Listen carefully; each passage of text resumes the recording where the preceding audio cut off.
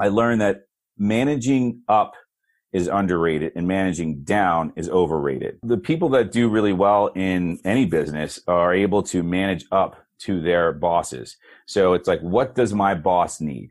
He or she is told that they want to bring in more action movies, more rom-coms, more XYZ PDQ. If you're too busy managing down to your assistant, to your development executives, to whoever it is, and you're saying, hey, we need to be thinking about this, and I thought you did a good job writing those notes, and that, most of the time, the people that tend to do really well are better at managing up. I mean, they're managing up to their boss saying, that's what you want, and they spend the entire day, week, month, year finding that project. Welcome to Mentors on the Mic. I'm your host, Michelle Miller, a New York City native actress with credits in film, television, off-Broadway, and commercials. Every Monday, I'll bring you an incredible mentor in the entertainment industry, focusing on how they started and how they moved up to where they are today. Thanks for listening, and let the episode begin. Boy, do I have a mentor for you guys this week. I am so grateful and happy to introduce you guys to Damon Lee. Damon is the CEO and founder of Deacon Entertainment. He has produced so many amazing projects. He had the idea for and produced Obsessed with Idris Elba and Beyonce. He's also executive produced This Christmas with Idris Elba, Loretta Devine, Chris Brown, Regina King. Such a great film. And he won a 2011 NAACP Image Award for Sins of the Mother on Lifetime, and has worked with Taraji P. Henson. And, his journey is actually so phenomenal. I mean, he has worked with some of the most incredible directors and producers in entertainment, and including, John Singleton, responsible for Boys in the Hood, Four Brothers, Shaft. He was a VP of production for legendary action producer Joel Silver, who's, he was actively involved, Damon, in the Matrix, The Conspiracy Theory. And, there's just so many wonderful stories that Damon shared with us, just from these mentors, from his experiences, just such great advice. And the interview itself took so much longer than I normally give interviews. I was so grateful for his time. But also just, I think we went to about an hour and 40 minutes, and it was very difficult, as you could see from the length of this episode, to cut anything. So I really just compiled some edits, some clips, and I'm going to probably release them either as a bonus episode or on the Facebook group this week. So keep an eye out for that, because those are so good too. And I want to give a special thank you to Stan Brooks for recommending Damon to us. If you haven't listened to his episode 1, Stan Brooks is still one of our most popular episodes. And without further ado, welcome, Damon Lee. Hello, how are you? I'm doing really well. Thank you so much for being on the podcast. I really appreciate it. You're very welcome. So I always like to start with just the simple question. How did you start in the entertainment industry? I was thinking about that last night, and I guess I got my start from John Singleton. So I went to the USC Peter Stark producing program. Very competitive program, right? Yeah, it's a very competitive program, and my class was extremely competitive with each other. There was an incident where someone threw a chair at somebody else. That might have been me. There was an incident where a girl stood up and told another guy, "That's rape culture," and he said, "Yeah, what do you think about that?" By the way, this was the 90s. And then the two of them almost went to fighting. Wow. But what happens is that sort of steel sharpening steel really worked. And a lot of the people that I went to grad school with have done quite well since then. And so we were a pretty combustible group of men and women. And so my start, let's see. Yes. John Singleton gave me my start. He had come off of Poetic Justice, and he was starting a movie called Higher Learning. And his development executive, Dwight Williams, was also an alum of the USC Peter Stark producing program. And so I called him and I said, hey, I'd love to work for you. And he said, great, come down. I interviewed. And he said, well, we can't pay you for the first 3 weeks. So why don't you come back? I said, no. I'll just start. And, hustle. So I started, and it was great because 4 weeks in, so I'd been working for pay for one of the 4 weeks, he got an email from the head of the studio saying, we looked through the budget. You're not supposed to have an assistant. But by then, I had already been working for 4 weeks. Everybody knew me and they approved me. So I was Dwight Williams' assistant on a movie called Higher Learning. And then I went on, they kept me on and I became director of development. Now, when I was working for John Singleton, he had come off of Boys in the Hood and Poetic Justice. He was one of the hottest directors in town. He was known to be a disruptor on every level. He would go into meetings where it was the board of directors at Columbia, and he would just walk in and say, I need this, or why are you guys doing this? Just powerful. And he insisted, as a matter of fact, on having all black crews. And, and he would really wait for that to happen. And that's all I knew. So when I started producing, and there were times when I wanted to make sure I had a very diverse group of production. And I had learned a lot from him with that. But the other thing is, you know, he was making movies that were about the streets, about a certain level of socioeconomics and socioeconomic structure around those characters. And quite often that meant that he also needed some level of security. And so in his office, when you would go to speak to him, they would say, you know, you have to get past what was called the FOI, which is Fruit of Islam, who were hired as his security guards. And we all knew he carried a gun. So there was one time I'd been working so Higher Learning was in pre-production. We had just gotten into our production offices, and you know, I really didn't have a whole lot of training other than I actually knew how to develop a script because the Peter Stark producing program teaches you that. Right. But we hadn't really gone into production that much. And so it was like the third day of official pre-production in the production offices. And the night before, two things had happened. The day before, John had called and I said, Higher Learning, can I help you? And he said, come on, man, you got to get it right. I was like, I'm sorry, what did I get wrong? He said, you answer the phone production. You don't answer the phone, Higher Learning.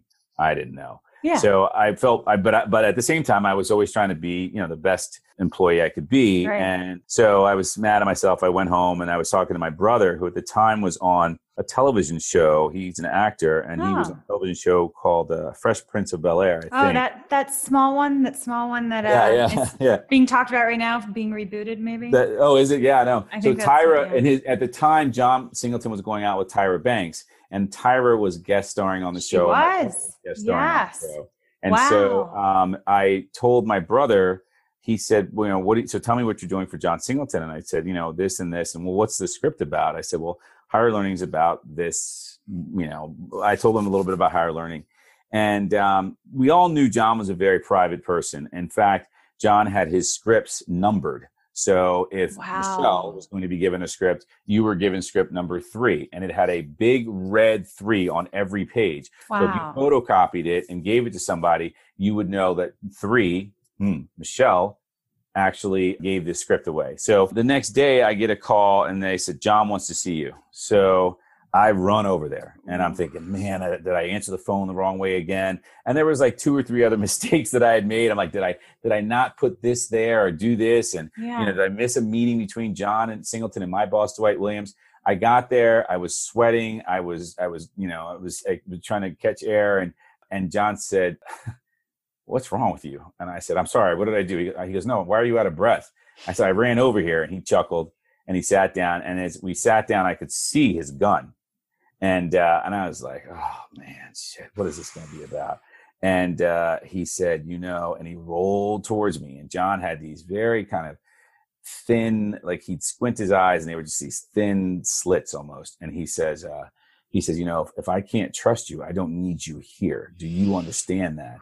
And I was like, yeah, I understand that. And he said, you've been talking about my script? I said, no.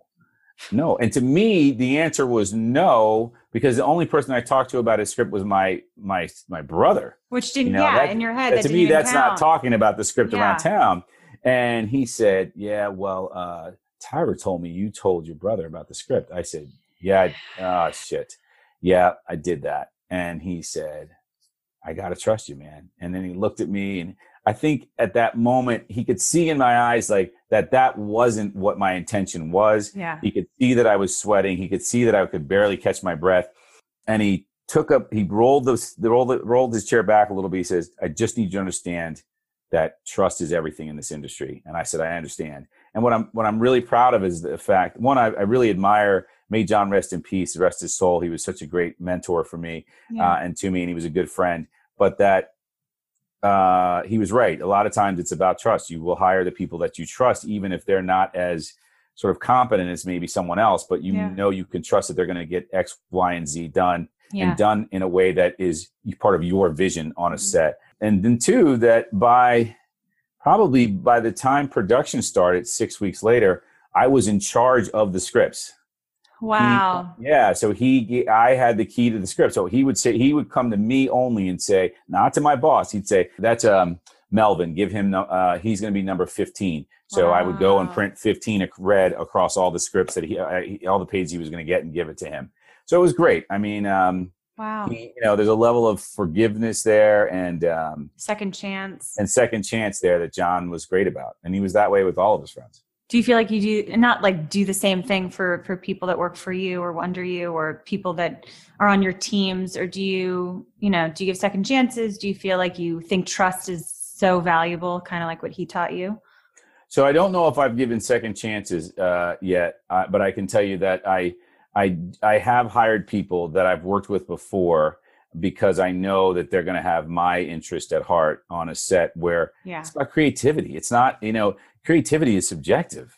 You're not doing the plumbing in a house, which is important. And it's not a menial job to me. It's a great job, but most of the time there's only one way to plumb a house, if you will, right? There's all sorts of ways to build your creative house. And you need people to sort of sign on. And if you've worked with them before, they're not just going to sign on. They're going to be enthusiastic about your vision. And so I have done that before. And then the other thing I've done is I've hired people that people of diverse, from women, African Americans, Asians, and I've hired a lot of white men too. My one story I have about that is that I was really proud of the fact that I had a script called Whisper, and there was no black characters. There was no characters that weren't white in the script. And so I went to the producers as a studio executive at the time. I was working at MGM, and I said, I'm going to create a couple of roles in here for African Americans. Is that okay? And they said, yeah, if it makes sense. And there wasn't a lot of characters beyond the lead roles that had been already sort of monetized for their international value. Right. And so I only was able to do it with one character that was a pretty big character. He was an investigator in the movie, and it ended up being Dule Hill. Oh. And so I was really excited about it. And so I changed it to a black character. I cast Dule Hill myself. Like they were like, whoever you want, Damon. Wow. So I cast Dule Hill. I'm sitting on the set and I'm waiting for Dule Hill to walk on set. And I see this person standing in front of the camera and them setting lights up around this stand-in. And I was like, so why is that person standing there? I thought the next scene up was with Dule. Oh, it is. I said, well, then that would be Dule's stand-in. They go, yes. What's the problem? And I said, and it was a UPM, or I don't need to say her name, but let's call her Sandy. And I said, Sandy, I really like you, but we need a black stand-in for a black actor. And to be clear, people don't know, the whole idea of a stand-in. There's a lot of reasons to use a stand-in, but one of them is to test the lighting. Yeah. And you have brown skin. If you have dark brown skin, of which Dule Hill has, and I have, you need a certain sort of fill, in the lighting. And so the Sandy kept saying to me, it doesn't matter. It doesn't matter. Oh. And I was like, it does matter, but it matters on a lot of levels. And so I had to turn to her and I said, look, here's the deal. I like you. But if tomorrow morning there's not a black actor as a stand-in for Dule, male or female, I don't care. If it's a white actor, I'm going to find a way to fire you. And I said to her, I know that you're one of the company that hired you. You're one of their favorites and you're thought of as really good. So I'm going to have to use all of my kind of chits to do it, but I will do it. And the next day there was a black actor there. And I remember calling John Singleton and telling him, and I was so proud to tell him. And to him, it was like, that's every day. That's that's the disruptor he was every day. But for me, it was the first time I did it, and I did it because I wanted to do it. And so I was really proud of that. And I was really proud of John for mentoring me in that direction. Yeah. It's a great story, man. Oh, Dule Hill, so good. Was this pre or post West Wing? Good question. I was post West Wing, I'm pretty sure. So it's high ticket. That's Yeah. good. Yeah. But it's, I mean, I'm sure we could talk about this further, but it's like the same for like makeup, right? You know, you need to know, like a makeup artist needs to know how to do both people of color and people who are white. And if you don't, Yeah. and I And feel that, like I talk to yeah. friends of mine who have that issue sometimes too, where they're like, they just don't have the makeup for me, or they don't know what to do with my hair. And I'm like, that's ridiculous. Yeah. Well, I would tell you that I did have that situation. I don't know if we talked about it before at all, but the other one was I walked on set and I said, look, I've learned to pick my battles on set. And Right. I said we had cast Jill Scott in the lead role for this movie of the week called Sins of the Mother. And so I just said, here's the deal. You guys, the Teamsters were known at that point in that area to be sort of racist. There was issues with the cars where the guy that they were using to get the picture vehicles was a little bit corrupt and everybody knew it. I said, I've heard all these rumors and that's all fine. But I've got a black woman, Jill Scott, just coming off of having a child. You know, she's going to be very nervous coming to set. I need her to have a safe place. Yeah. And the drive from the hotel to the set is one thing. But once you're on set and you're sitting there between scenes or before your first scene, she needs to be with people that I know she's going to feel comfortable with. It's not to say that you can't be comfortable with a group of white women doing hair and makeup, but I need to guarantee that she's going to sit down and not feel like the person going through her hair doesn't understand her hair. So that's going to be my one battle, which is I need a black woman to be hair and makeup. And I said, and I would prefer it to be a woman, quite frankly. So they were like, yeah. And ultimately, on 2 different occasions, they were like, okay, we've got 3 hair and makeup people downstairs for you to interview. And I said, are any of them black? No. Okay, well, tell me when someone's black down there or I'm not going down. And they thought I was kidding. And they were like, came an hour later, like, you haven't interviewed any of them? I told you. I had to be that strict about it. Finally, they hired somebody. And everything went well. And it wasn't, you look, sometimes with diversity, you've got to go the extra yard. They had to get somebody in Toronto and fly them into Vancouver and you know, pay a little bit more money, but it was worth it. It's worth it.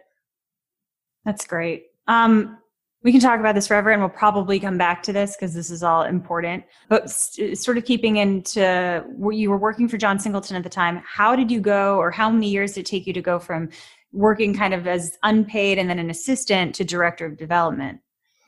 Oh, that was all within Making Higher Learning. Wow. So I went from, and I had a real skyrocket career for a long time. And then everything sort of like leveled off. And there are pros and cons to that for sure. But I had, so we started Higher Learning. I was there for like the soft prep. I helped hire just about all the crew. I saw a lot of them at John Singleton's funeral, and we hadn't seen each other in decades. And so then, that's a big deal. That's a lot of responsibility to get all the heads. That's like production manager status. Yeah. And so what would happen is my boss, Dwight Williams, who's a great guy, would say, okay, here are people John likes to work with. John needs to, you know, each like the production designer, there were like 2 or 3 that he'd like to work with, and they'd come in and they'd pitch what their thoughts were about for Higher Learning. And then, and he'd pick one, and it was great. And then, so by the time we finished Higher Learning, I was already reading scripts for Dwight and for John. And so I stayed on as a director of development. And from there, I was hired, I believe I was hired to work for Joel Silver, which was a whole nother can of worms. But I think the most difficult thing for me was, when we talk about social inequality, was the fact that, you know, I didn't have a lot of money to be working for free or to be working for nothing. We're working for beans, if you will. And, you know, at that age, as we talk about, like as a mentor, I would say to people now, like, you just got to figure out your hustle. So when I worked for John, I was on a fellowship at USC, which was great. I don't take it for granted. I still want to say thank you to Elizabeth Dean Daly for giving it to me. But I didn't have the money to stay on the Columbia lot and have lunch. Right. So I would literally get in my car and drive from Columbia Pictures to USC, eat at USC, and then drive back to Columbia Pictures. Now, the amount of gas that it took to do that and all that, who knows? I didn't figure that out, but I just hustled hard for 3 or 4 years. And, you know, I didn't know how to get around. I was a VP of production at MGM, I don't know, within 5 or 6 years of being in Los Angeles. And I remember my boss at MGM, Michael Nathanson, we were driving somewhere and I was driving him, and he's like, and this was before GPS or Waze or anything else.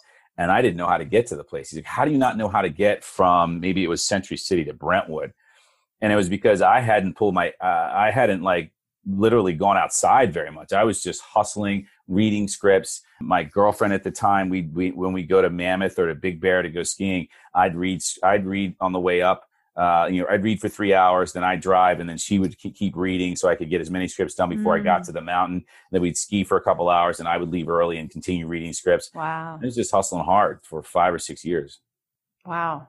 Okay. So yeah, so now you're director of development, right? No, now? Well, so I'm going through. Point. So I just kind of want to make sure that all the I'm trying to figure that out. So I was at John Singleton's New Deal Productions. And then I think you might have my resume. I think I went to, did I go to MGM after that? VP at 1997 and 99. So I definitely went to MGM and I worked for Michael Nathanson. And, so here's how the actual order is, whether it's on my resume like this or not. I ended up at Silver Pictures after John Singleton. And I worked for Joel Silver for maybe 2 years. I mean, Joel is a famous yeller, screamer, angry, narcissistic guy. And it was hard because I found that the people that got along with Joel the best were people that had come from dysfunctional families. Interesting. And I was lucky enough to come from a family that my dad passed away about 10 years ago, but they were very much in love until the day he died. And so I didn't understand how to sort of maneuver through the sort of dysfunctional environment that then he created, and the people that were good at it were able to work through. And I'm not saying that everyone that worked for Joel Silver came from a dysfunctional family. No, you're not. But I found that those people were the most successful, and so it was hard. It was also hard, So Joel Silver has a plantation in South Carolina.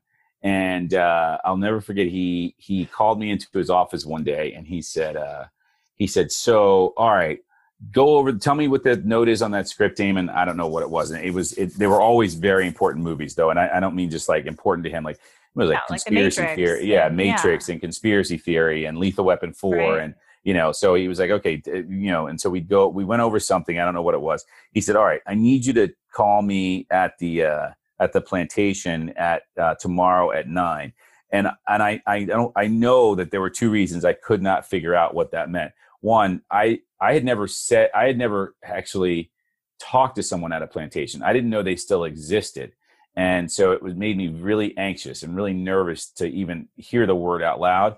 And then on top of it, by being that nervous, I said, so what time is that? Because I don't know, I just couldn't figure out, like, okay, well, that's the East Coast, it's South Carolina.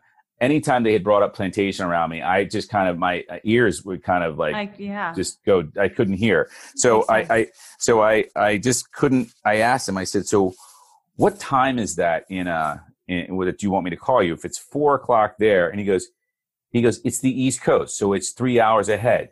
And he stops and he looks at me, he goes, what did your parents teach you? And I'd like to say that he had no idea. So now you push two buttons. You have, without knowing, pushed a button about slavery and enslavement by mentioning the plantation and asking me to be part of a plantation by calling you. That's what was in my mind. And now you're saying, like, well, what did your parents teach you? So you're attacking my cornerstone, right? Me. And I just turned and looked at him and I said, my parents. And I looked at him and I could tell he could see in my eye, like, say the wrong thing and I am going to grab you and hurt you. Yeah. And he goes, no, forget it. It's 3 hours ahead. All right, call me then. He definitely read me right, because I was like, please, man, please don't say anything about my parents. But, it's one of the things is you talk about mentors and microphones. I think the name you were talking about. Yeah. I think that what I had to do going to Hollywood was say to myself, here's the line that no one can cross. And then I always had to be able to move that line back, meaning like take more shit and take more shit and take more shit. And if you're not willing to work outside your comfort zone, then don't go to Hollywood. So MGM, tell us a little bit more about that, and then we'll go to the next one. So MGM was the best of times and the worst of times, because I wasn't the executive that I think that Michael Nathanson was hoping that I was going to be. And that's on me. I had come up really quickly. I'd been a director of development for like a year. I'd worked for Michael Nathanson. I'd worked for Joel Silver for a couple of years. But I think that Michael was really patient with me, and he said to me one day, he said, we were in a meeting with a bunch of really seemingly smart guys, like with, cool glasses, and they had all these great terms about script development and why this antagonist didn't work and what the MacGuffin should have been and blah, blah, blah, blah, blah. And when we left the meeting, he said, come in my office. And he said, you think that those guys in that meeting were really smart, don't you? I said, yeah, I think they had some really smart things to say. And he says, but now we've left the meeting. Do you know what is going to happen next to get the movie made? I said, no. He said, then they're not smart. And I thought that was so interesting because, a lot of times you've just got to figure out with all this is what is the most important thing that needs to be done next. And is it going to help you make this movie? Yeah. And they didn't, they were just talking. And so I thought that was really helpful. And the other thing that was really helpful was just about self and self-expression and self-ego was when I ended up working for Joel Silver. So there was a piece missing. So I went from John Singleton to Turner Pictures, which was a new studio that Amy Pascal was running. I was wondering where Amy Pascal fit in. That's right. And so I worked for her I worked there for like a year and a half. And at some point I had convinced the studio to buy 3 action movies. So I get a call from Channing Dungey, who at one point recently was the head of ABC, and now she's very high up at Netflix. Yes. And Channing at the time was a CE at Warner Brothers. And she said that Warner Brothers was looking to bring in a VP of production for Joel Silver, and someone that's going to find him some great action movies. And we just saw back to back, you were in the Daily Variety for buying action movies. Would you come over? I went over, I interviewed with Joel, and I'm sitting in this, he has this amazing office on the lot, and it's got like the Predator statue staring at you as you walk in. And then you go into his office and there's a button he would push, the door closes behind you, and you're just like, you feel like you're in a dungeon and he's going to just destroy you, which I've seen him verbally do to people. When I left, he offered me the job as I was driving home with one of those big cell phones. And then Amy Pascal called me and she said, no, I'm going to counter, don't leave. And so then she countered. Wow. And so a year before that, I had been driving to USC to eat and come home. Right. Then cut to a year later, I'm being offered a job that is 3 times more than the job that I was at the point. So I think I was making like $30,000 working for Amy, and they were offering me at least $90,000 to $110,000. And this is like 15, 20 years ago. And I was the lowest. I was a creative associate. So you go creative associate, creative executive, vice president, senior vice president, executive vice president, president.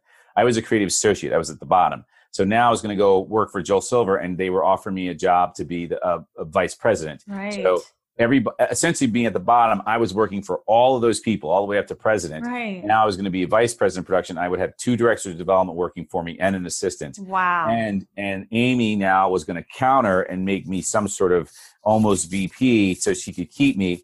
And I'm driving down because I just left Warner Brothers and all this is going on. So I'm driving, down one of the canyons, and I stop at this random gas station. I said, put 20 on pump 2. And I got back in the car and kept driving. I didn't put gas in the car. I was so in my head. So in your head. Wow. Then finally, when I got home, I didn't have a lawyer. Amy gave me a lawyer. Then Amy called me and said, I've just come to my senses. You need to go work for Joel. Whoa. But I had just told Joel that I was going to go work for Amy. Wow.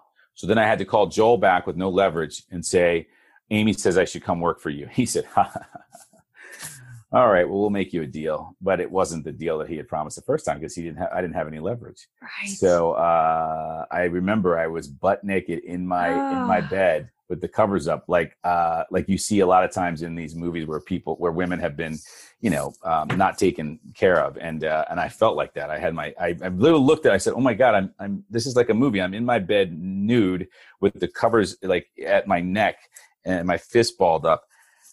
I was just, and so I 2 days later, I'm driving on Warner Brothers lot, and I'm working for Joel Silver. And Wait, who so do you lean on during those moments? Like, who did it's you? a good question. I had a great girlfriend at the time. I leaned on her. It's a really good question. And I would call Dwight Williams, who was my first boss at John Singleton's company.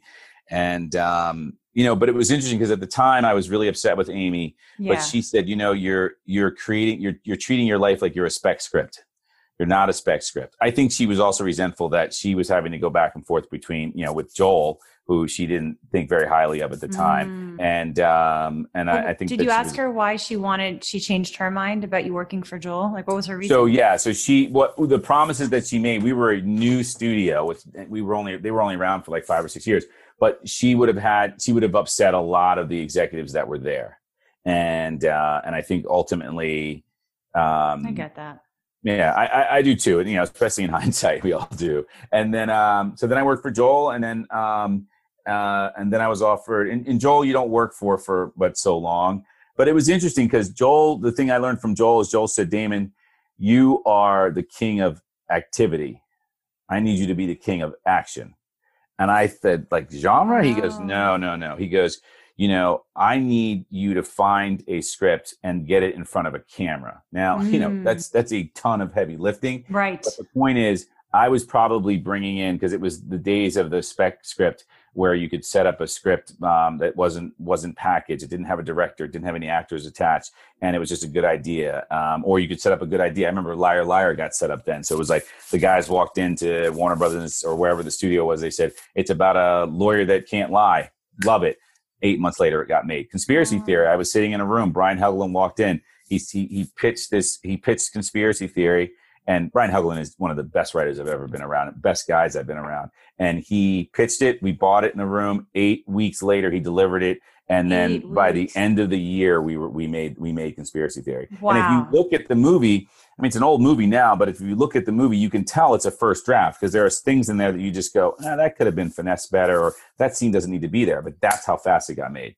And that's how Joel liked it. And that's how Joel liked it. That's what he wanted. And so I did a little bit of it there. I mean, I set some things up. I was able to work with Al Goff and Miles Miller, who were former classmates of mine from USC. We did a movie called Double Tap together. And that script came in. It wasn't very good. I said to myself, I tried to think about like Joel, like, how do I get this movie made? Which was always the thing that it didn't plague me, but like everyone said, how do you get it made? And I went to Al and Miles because they just were great idea guys, and they were able to see into Double Tap what it could be. And they rewrote it, and it got greenlit, and the movie got made. So, and I think that, and also I learned that managing up is underrated and managing down is overrated. What do you mean by that? Well, the people that do really well in any business are able to manage up to their bosses. So it's like, what does my boss need? Right. He or she is told that they want to bring in more action movies, more rom-coms, more XYZ PDQ. Now, you can be, if you're too busy managing down to your assistant, to your development executives, to whoever it is, and you're saying, hey, we need to be thinking about this, and I thought you did a good job writing those notes, and that, most of the time, the people that tend to do really well are better at managing up. I mean, they're managing up to their boss saying, that's what you want, and they spend the entire day, week, month, year finding that project. Yeah. And at the end of the day, that's all their boss really cares about.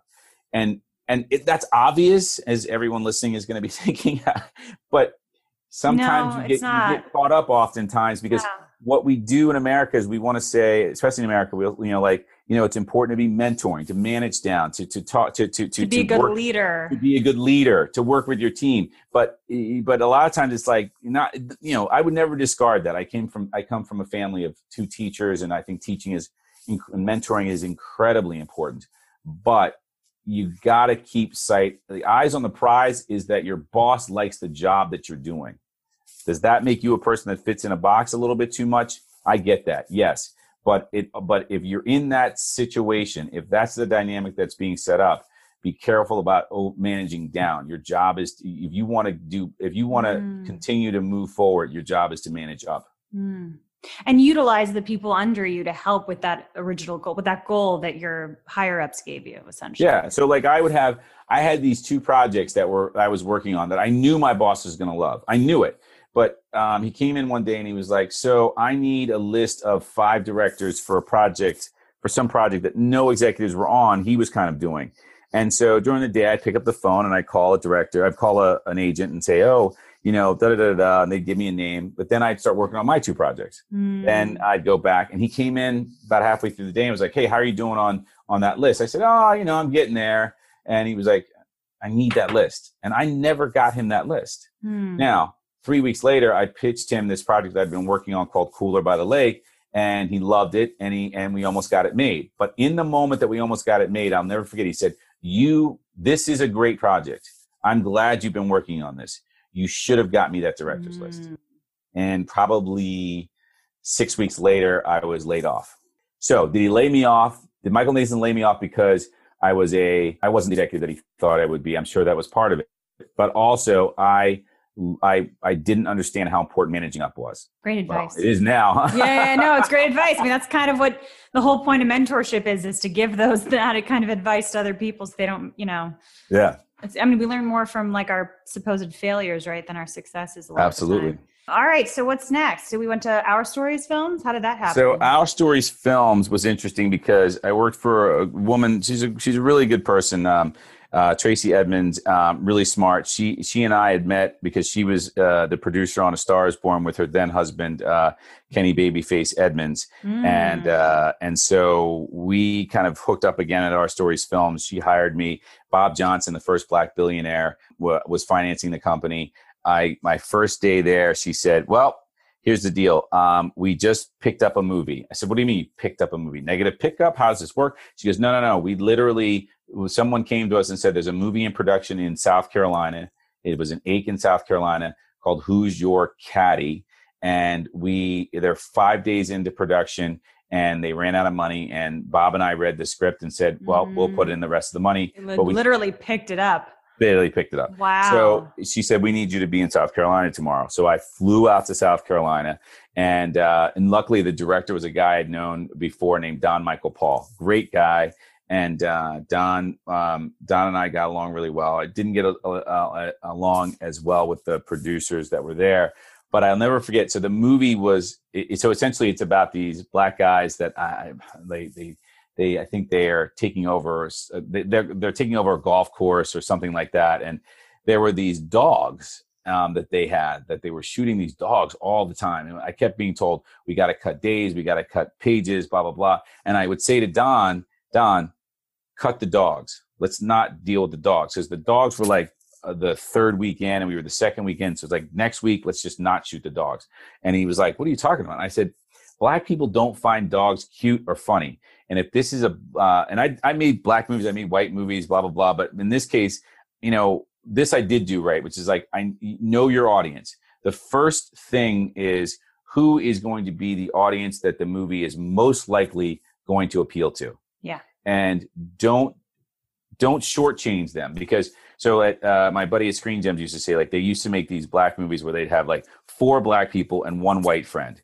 But they realized after a while, like, nobody cares about that white friend. It's not going to bring white people into the movie, one white friend. So you might as well make it 5 dynamic Black people. Right. Well, the same thing goes with Who's Your Caddy? It's like, don't put dogs in there so that, it's cute and maybe you'll get some white people. First of all, guarantee that the Black people are going to love this audience, love this movie. Just like if you were making it for Asian people, we make sure that that there's something appealing for Asians, period.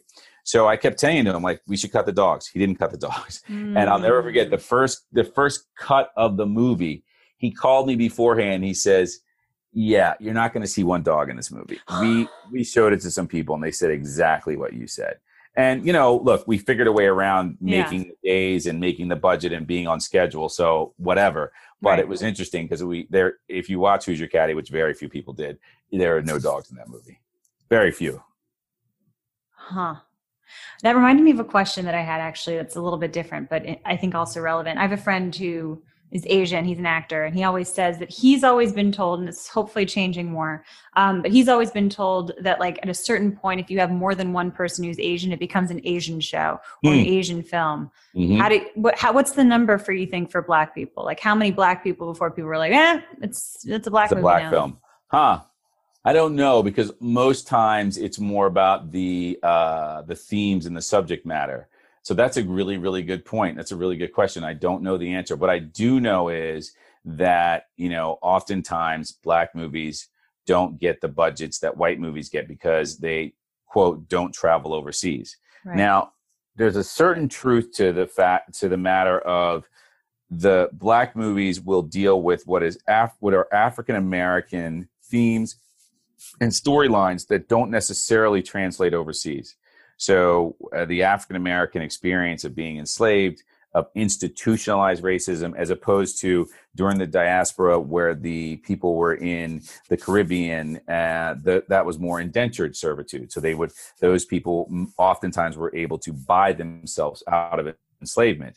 And once they bought themselves out so early in the process of creating these countries, if you will, the stench of being enslaved wasn't on them. Whereas with African Americans, we were enslaved for so long, and then segregation, that we're still suffering from the slings and arrows of racism. Yep. And so we are still discussing, we are still having movies that there are issues, race issues, things that we're discussing that don't translate internationally because they didn't have that sort of enslavement. So now, on the other hand, Will Smith and his former producing partner, I've heard them say James Lasseter, they'll say things like, well, we go overseas and we pound the pavement and we make sure that these people, they're like, no, we do want your movie. Now, but that's Will Smith. Yeah. Right? So I don't know. He would say, no, there's other reasons. Like a lot of Black actors won't go overseas. I don't know if that's still the case. Yeah. But generally, internationally, you're going to get a $30 million guarantee from Europe for a $50 million movie or a $60 million movie. So you can make a bigger movie. Yeah. Right. You're not going to get that much money for an African-American theme movie. So you think it's more about the themes as opposed to like how many people are cast all the time, or? I think so. But there's probably exceptions. We're not going to say this is universal. I was just curious. Generally for a movie, when you put Black people in it, it's like now I have to think about that some more. And it's interesting, the Asian thing. I would love to hear your friend talk more about that. Yeah, well, I could definitely hook that up. So you were, like you said, you had this like sort of almost meteoric rise, right? Yeah. So you went from vice president to then executive vice president. What was next? What's after that? I went to executive vice president at a production company. So Our Stories Films was financed by Bob Johnson. So I wasn't an executive vice president. I think he thought of Our Stories Films as a studio, but ultimately, once Who's Your Caddy came out and bombed, he pretty much pulled out. So once he pulled out, I'm not sure what I did, but Tracy and I did get back together after about a year, and we got some money from YouTube, and we did a company called All Right TV. Yeah. So All Right TV was a faith-based company in which we were making a lot of shorts and series that were online. Now, early in my career, I should say, I would, so somewhere in here I didn't include it, which is I had done a movie called Undercover Brother. So right. Let's talk about that. My partner and I at the time, his name was Michael Jenkinson, he had brought me in to help him take these online episodes or series and try to set them up as feature films. And to this day, we're still the only company to start an animated series online and turn it into a live action feature film, and which was Undercover Brother.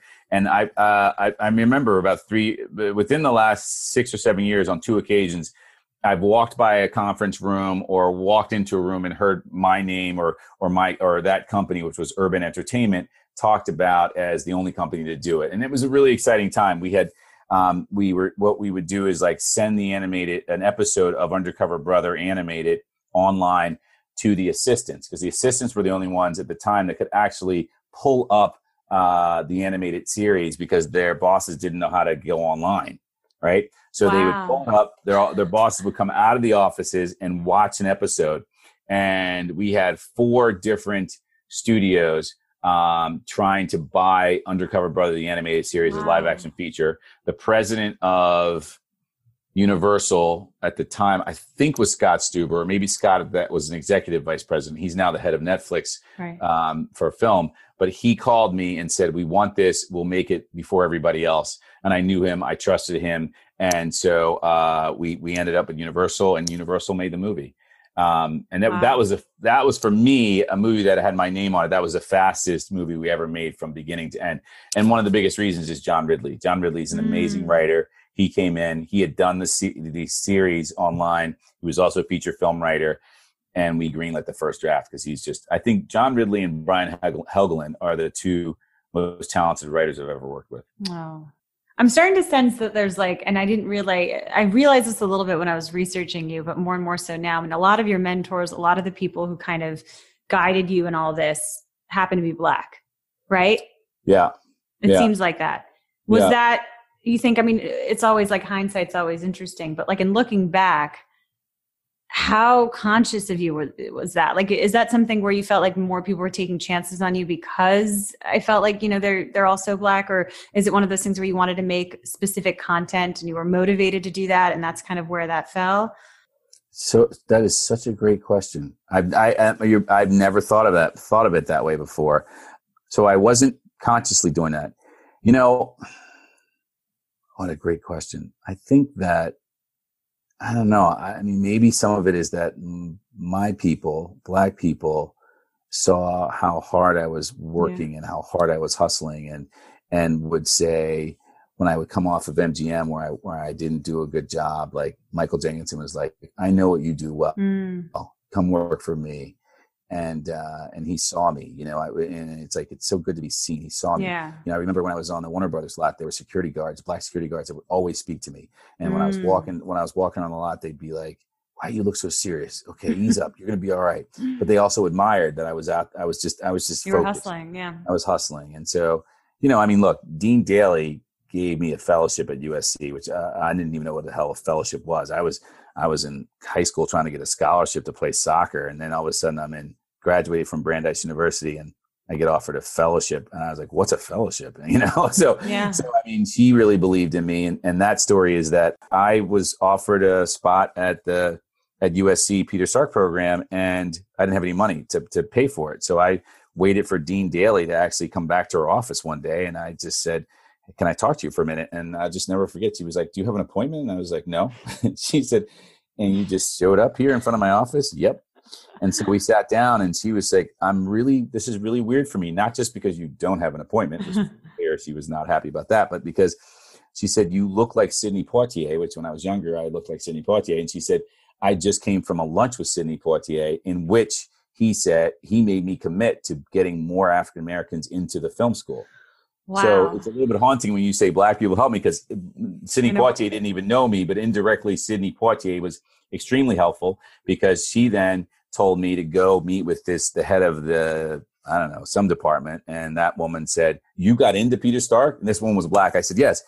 She goes, you're in. I said, yes. She goes, I'll find you money. She says, I can't get Black people into Peter Stark, so I'll find you money. And she got me a fellowship. Yeah.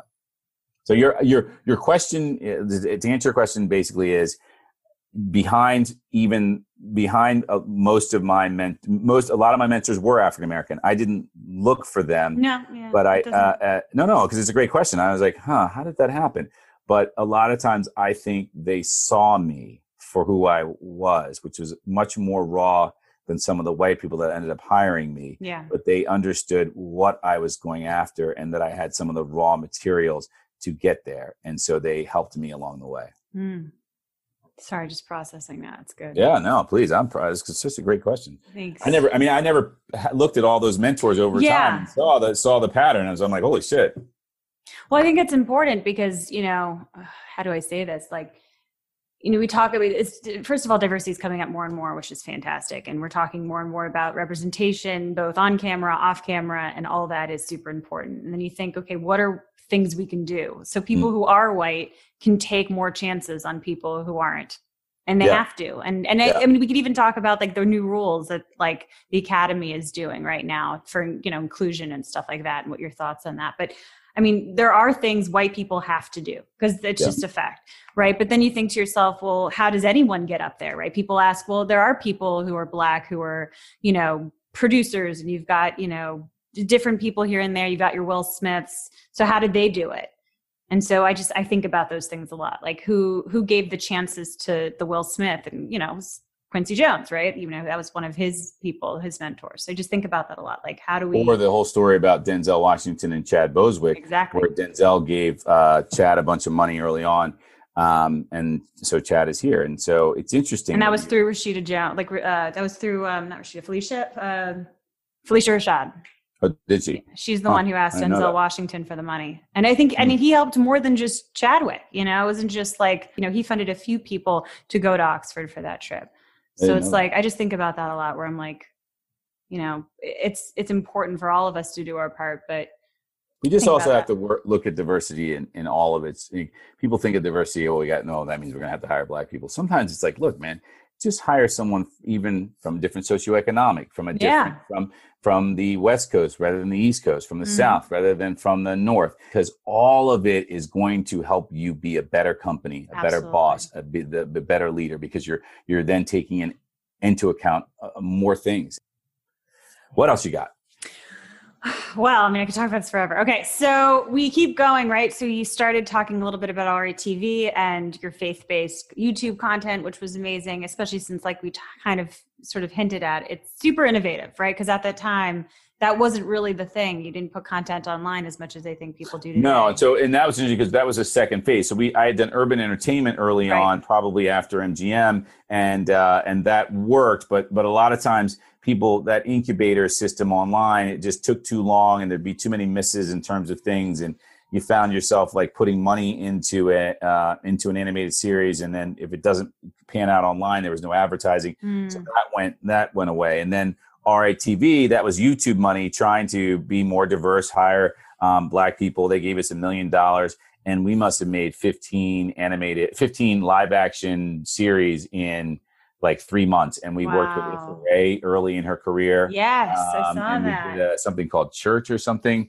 Yep. And it was great. And that was Tracy's idea. She knew how talented that woman is and was going to be. Aww. And so then I don't know how things went, but, I can just jump to now, which is, I think what's hard I'm 51 years of age, and it's very difficult as an independent producer who also would like to direct, to find yourself looking for work so like my next project is, I have 2 projects coming up. One, I'm going to direct a movie of the week for Lifetime.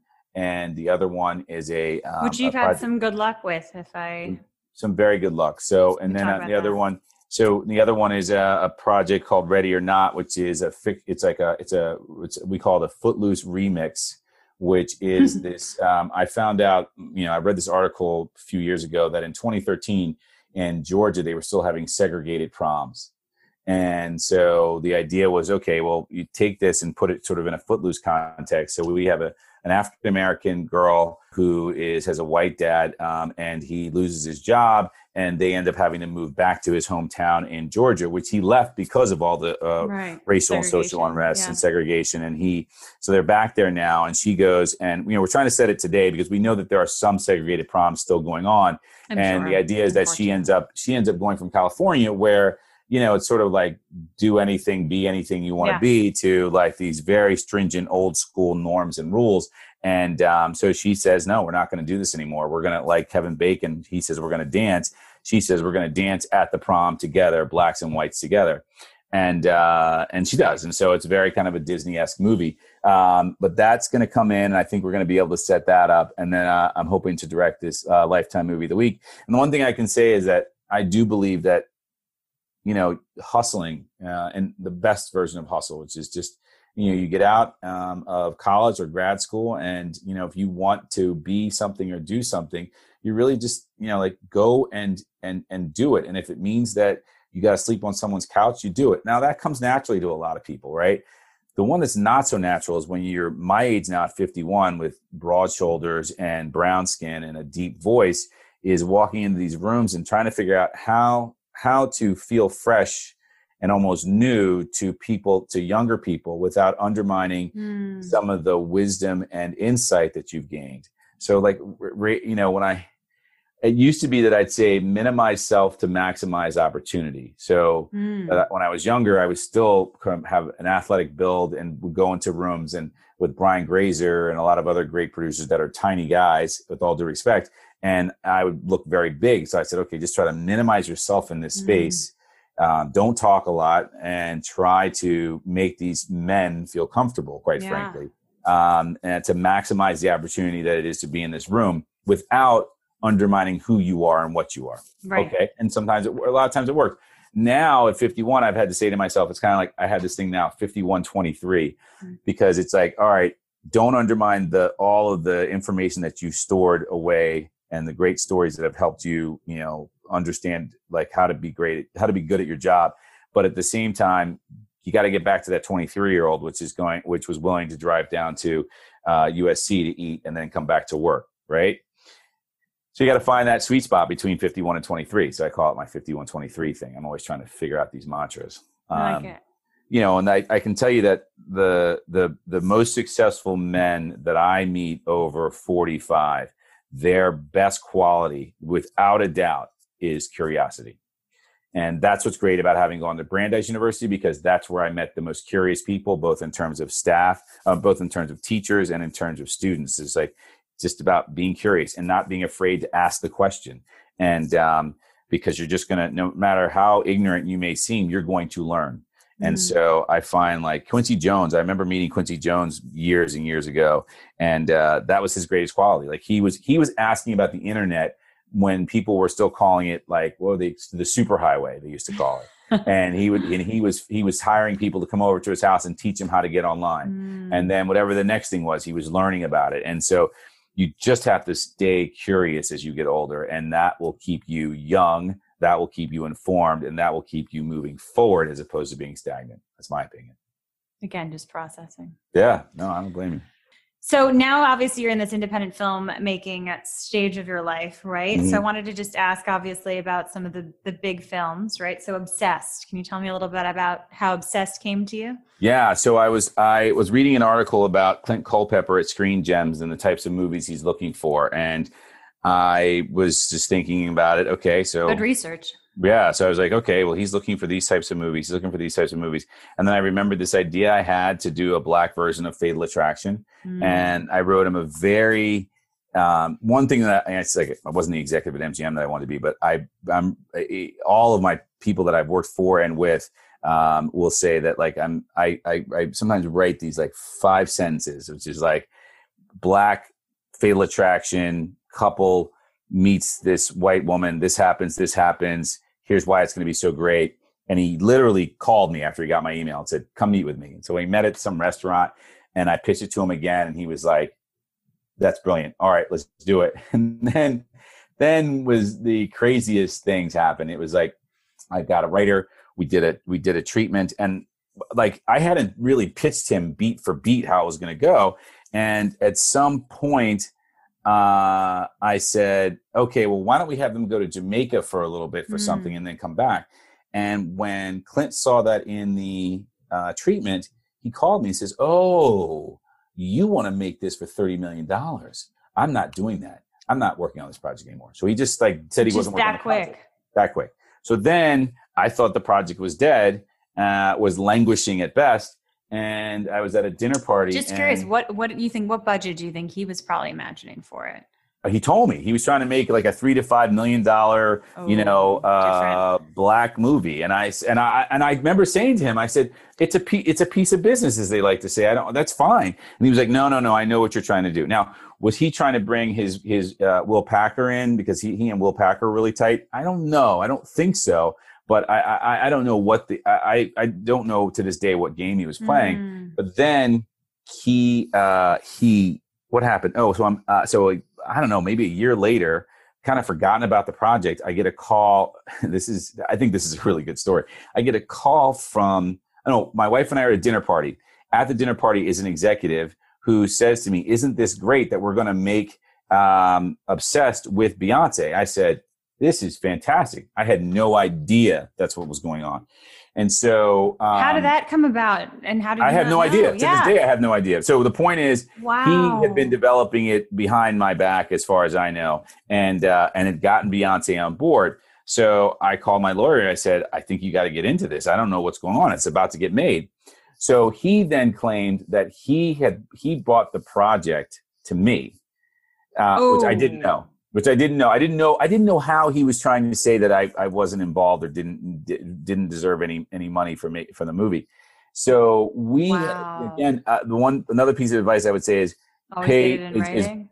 is hire a lawyer. Meaning, like, a lot of times a lawyer, if you're a little bit friendly with them, they'll say, I'll do this one for free, or there's a haircut at the 5% that they take. But my lawyer had done such a good job with the original contract where he had said, if the movie is made for X, Damon gets paid, and I'll tell you, $50,000. If the movie is made for Y, he gets paid $300,000.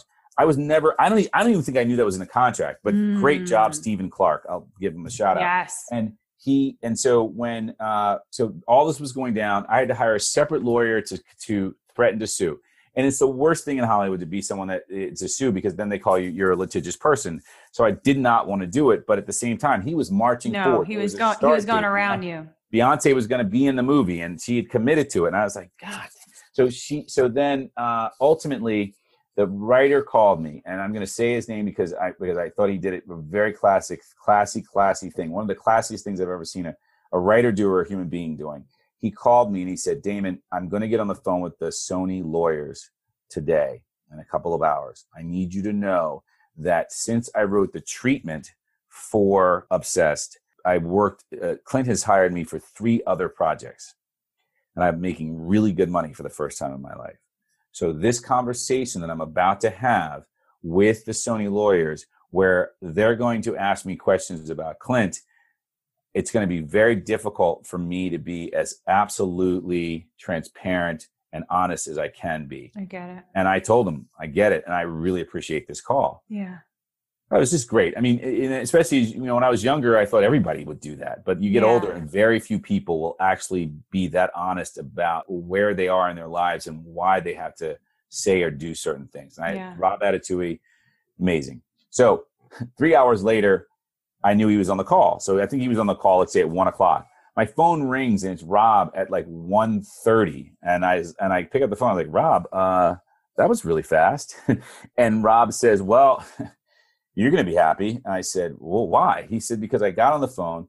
The Sony Pictures lawyers said, quote, okay, Rob, let's start with the easy questions and then we'll get to the harder ones. Tell us about when after Clint gave you and Damon the idea for Obsessed, what happened? And, Rob said to me in that moment, I thought, oh, I can't answer this any other way. Clint is filling my pockets with money right now. But wait, Damon brought this movie to me. There you go. And they were like, what? Well, did Damon bring this movie to you after Clint brought it to you? He said, no. Damon brought it to Clint, and he had this way that he knew that I had brought it to Clint that I didn't even know he knew. And he said, and then Clint asked Damon who would be the best writer for it, and Damon chose me. Yeah. And they were like, and they said, okay, well, Rob, thanks, bye. And about 6 weeks later, I got a check for $300,000. $300,000. Wow. But I wasn't on set for 1 minute. And so they really just cut you out. They cut me out. And here's the thing. To do it again, I would try to get on set and take less money, because the problem with the movie business, this isn't any one individual. It's like you're only as good as your last movie, and that movie was everything about that movie was me. I have a white wife. I've seen how people react to that. I understand like how how things have changed since Michael Douglas was in Central Park with his mistress thinking maybe I'll marry you and just hanging out. And nowadays we are so much more chaste, so much more religious, so much more like, against things like that than we were in the 80s, that like you couldn't have that. So I was always talking about like, okay, what can they do? And how much talking about your audience is going to be African-American women. So they need to know that they're not going to walk into a theater and watch some black man have an affair with a white woman, and she needs to be coming on to him, and he needs to go to his wife and say, help me. Right. Because African-American women say, I will help you, husband. Yeah. Because he came to me. Right. And I made sure that was the case. I mean, I was all over the movie, but I wasn't on the set one day and didn't get the credit for being on the set one day. And that cost me, So what would be better, to have the $300,000? I took half of that and put it in my savings for my sons for their 529, or would it have been better to be on set, and maybe from there that would have launched another part of my career? Yeah. I don't know. But also, I mean, you would have been maybe in conflict on set with whatever it was that cut you out, Clint. Yeah. So I mean, that might not have been. And that might have been detrimental to my, emotional health. So, and maybe your career, for all we know. Career. Like, you already, were trying to avoid being called litigious. Like, yes, there might have been something else that he would have had to make you do. I don't know. So that's a great point. Okay, so then this Christmas. Oh, this Christmas is simple. So this Christmas was a project that Preston Whitmore, he loved. He was a writer-director. Preston did a great job. The interesting thing about Preston was when my brother and I first came to Hollywood, my brother was an actor. I wanted to be a producer, director. And Preston wanted my brother in his movie. And Preston said, I'm going to put you in the movie. And then my brother didn't get any roles, and he got like a 1-day stint, and they cut him from the final picture. My brother went to the premiere and wasn't in it at all. My brother was heartbroken. Yeah. And I remember he came back to our apartment and he was so heartbroken, and we just said, if we ever see Preston Whitmore, it's going to be a problem, blah, blah, blah. But over time, I realized, like, directors fall in love with certain actors and want to work with them, but it's not always, they can't always find a way to do it. It's going to be the studio that has to agree. And my brother didn't have the credits to be starring in that movie, but Preston loved him. And what should have happened is, if we knew the business better, it should have been like, hey, Preston really likes me. I need to stick around Preston so that, over time, he's going to get me movies.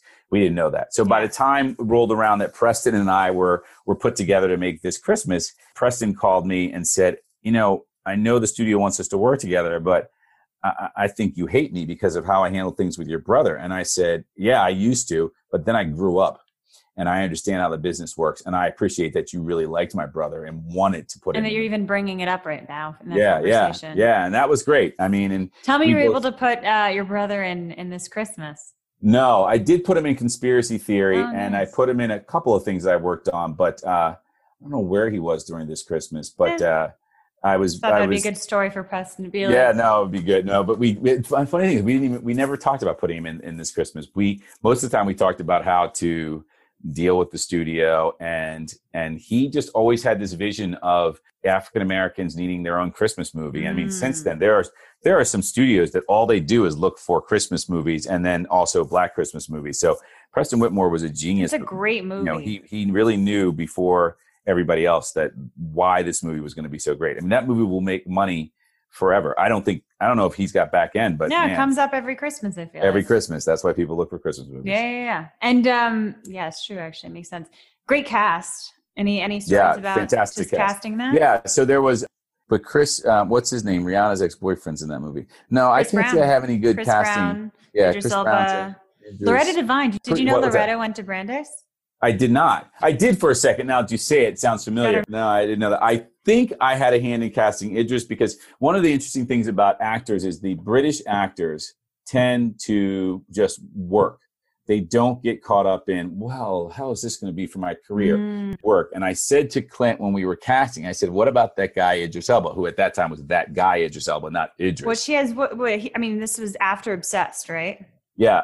So I said, why don't we go back to that? And he was like, well, I said, yeah, he'll do it again. He'll do another one with us, because they just work. And whereas American actors are much more picky about what they do, they'll do 5 that don't mean anything, and then 2 that are huge. I mean, Denzel kind of takes that on with the way. Doesn't he say one for me, one for them? That's right. So Denzel has a version of that. Huge Denzel fan. So such a stalker. I was impressed you went to that right away. Look at you. Like my mom's favorite actor. I feel like I've seen so many of his movies, but that's a really good one. One for me, one for them. It's easy. It's memorable. Yeah. Let's talk about Taken From Me. Taken From Me was such an amazing experience. So you and I have a mutual friend in Stan Brooks, and his wife is Tanya Lopez. He was our mentor number 1. He was our first episode mentor. And he's awesome, and his wife is amazing. And how does it work? I think she called me and said, I've got this book. Well, let's just preface this because we didn't mention this in his episode. So his wife is the head of Lifetime, right? Right. Or So yeah, Tanya Lopez used to be an agent right. years and years ago, and then she went over to Lifetime, and she's ascended. She got there at a pretty high level, and she's ascended to even higher. But she called me. She says she's got this book, and she said, I'd like for you to come on to the book and find me a writer and make it into a movie of the week. I'd never done a movie of the week before, and I went and got this woman who was a former feature film executive, Black woman named Elizabeth Hunter. And she had now been writing television. And so she understood television structure, act breaks. And so she wrote a draft, and the studio was great. One of the interesting things I find about African Americans versus white people, I don't know how to say it differently, but we are, I was telling a friend today, like, there aren't a lot of different, most people only have one sense of humor, so like sarcasm or broad comedy. So African Americans tend to have we really enjoy broad comedy. With that, we also are very direct. And so when you're managing African Americans such as myself, I think I always work better with people that are direct. So, when people are passive aggressive, they say, "Hey, Damon, you should consider John so-and-so as a DP." I'm like, "Yeah, okay. Well, I'll consider him maybe at some point." That's a maybe to me. Yeah. But for a lot of people, they understand, like, I need to go and investigate this person. So Tanya and I got along really well because she's very direct. She calls it, "I want you on this book. You're going to adapt it. We're going to pay this amount for a writer. Go." And I'm very good with that. I went and got Elizabeth Hunter. So you're now a man of action, right? Now I'm a man of action. It's interesting, because I had some harsh mentors at times, but what they said was spot on. And the big thing was we got Jill Scott, and she was great. And I got a call from Stephen Bulka at the time working at Lifetime. Great guy, great executive. And he said, Damon, we've looked at the movie. We think you did a good job. It's going to do okay the opening weekend. And then, it might trail off, but, in TV, it's going to be shown and over again. I was like, okay, great. But I don't know. So I got off the phone. I started thinking about it, and I ended up writing this really long email to Tanya. And I just said, I just don't think your people understand the Jill Scott audience. And I went over who she is, how many records she sold, how many people, the different vlogs that had been written about how amazing she is, and just a bunch of different things. And I just put it on the line. I sent it to her the day before it aired, and it aired and did amazing. And Tanya called me and said, "I forwarded your email to marketing because I said, you missed this. He got this." And I just so admire the fact that she not only did it, but she called me and told me she did it. So I love working with Tanya. And we went on to make a movie called Taken From Me, where she called me and said, "Okay, I've got another movie for you. I don't need you on set. I got a guy already, and I can't give you producing credit, but it's a movie about a Black woman that goes to Korea to get her son." Because what happened is she was married to this Korean guy. They got divorced. They had a kid. The Korean guy took his son back to Korea so that he didn't have to deal with his Black wife. She literally paints her body so she looks Korean, and she gets her kid. She said the problem is that Tanya was like, it feels like a generic kidnapping movie. There's no. And I said, "Oh, you want me to make this more Black?" And she goes, "Well, no, yes, no." And I said, "All right." And that's one of and she said it in a classy way. I understood what's going on. I get it. And I ended up rewriting it with another writer, and we just put, I said, African American, we're very faith-based. And so we put prayer in. We put what's called prayer warriors in the movie. And we did a number of other things that were just culturally significant that we didn't do anything in terms of socioeconomics. And it did really well. The script that came in, they greenlit. I'm embarrassed to say they begged me to go to Taraji Henson for the lead. And I was the one saying, Taraji's not going to do this movie. She just did a movie in China, so it might feel the same. Karate Kid, something or other. Yep. And so casting director at Lifetime at Lifetime at the time, I don't know if she's still there, she called me and was like, "What are you saying? You're going to go out to her." And I said, "Why don't you?" And she called, and she got Taraji Henson. So she always gets. So I always say, they believe credit where credit's due. I give credit where credit's due. And so both movies ended up getting NAACP awards and doing really well. I'm really proud of that. And Taraji Henson, I think, was nominated for an Emmy. She was nominated for an Emmy. That's right. She got an NAACP award, nominated for an Emmy. Jill Scott got an NAACP award, and Sins of the Mother also got its own original movie of the week NAACP award. And when did you get yours? I got mine for Sins of the Mother Right. so that got its own NAACP award, which was great. A lot to go around. Got to take my mom, which was really cool. So, Oh. yeah. Thank you for having me. Thank you so much. You made me reflect on a lot of things that can help me tomorrow. Thanks. I appreciate that. Thank you. Have a great day. Thank you so much. All right. I hope you loved that episode as much as I did. I wanted to read a quick review from Allie Cleveland titled First Class from Top to Bottom. Michelle's podcast has been a fantastic resource to access so much wisdom and shared experience from industry veterans who speak the truth. I drive 40 minutes each way to my teaching job, and these episodes have been an enriching way to build momentum for my career as I dial in my focus. The clues to success are here in spades. Another mentor I appreciate, Chris Cummings, taught me the saying, fish where the fish are. This pond is well stocked. Listen and learn. Thank you, Allie Cleveland. I appreciate the review. And if you want a chance for your review to be read aloud, if you haven't already, please write a review on Apple Podcasts, rate and review, and subscribe, and check out all the episodes. And thanks so much. Thank you so much for listening to Mentors on the Mic. If you enjoyed the episode, please share it with a friend you know would love it. Let me know what you learned or what stayed with you on our Instagram @MentorsOnTheMic. I will be sharing even more information about our mentors there. These are crazy times, and now more than ever, it's so important to connect.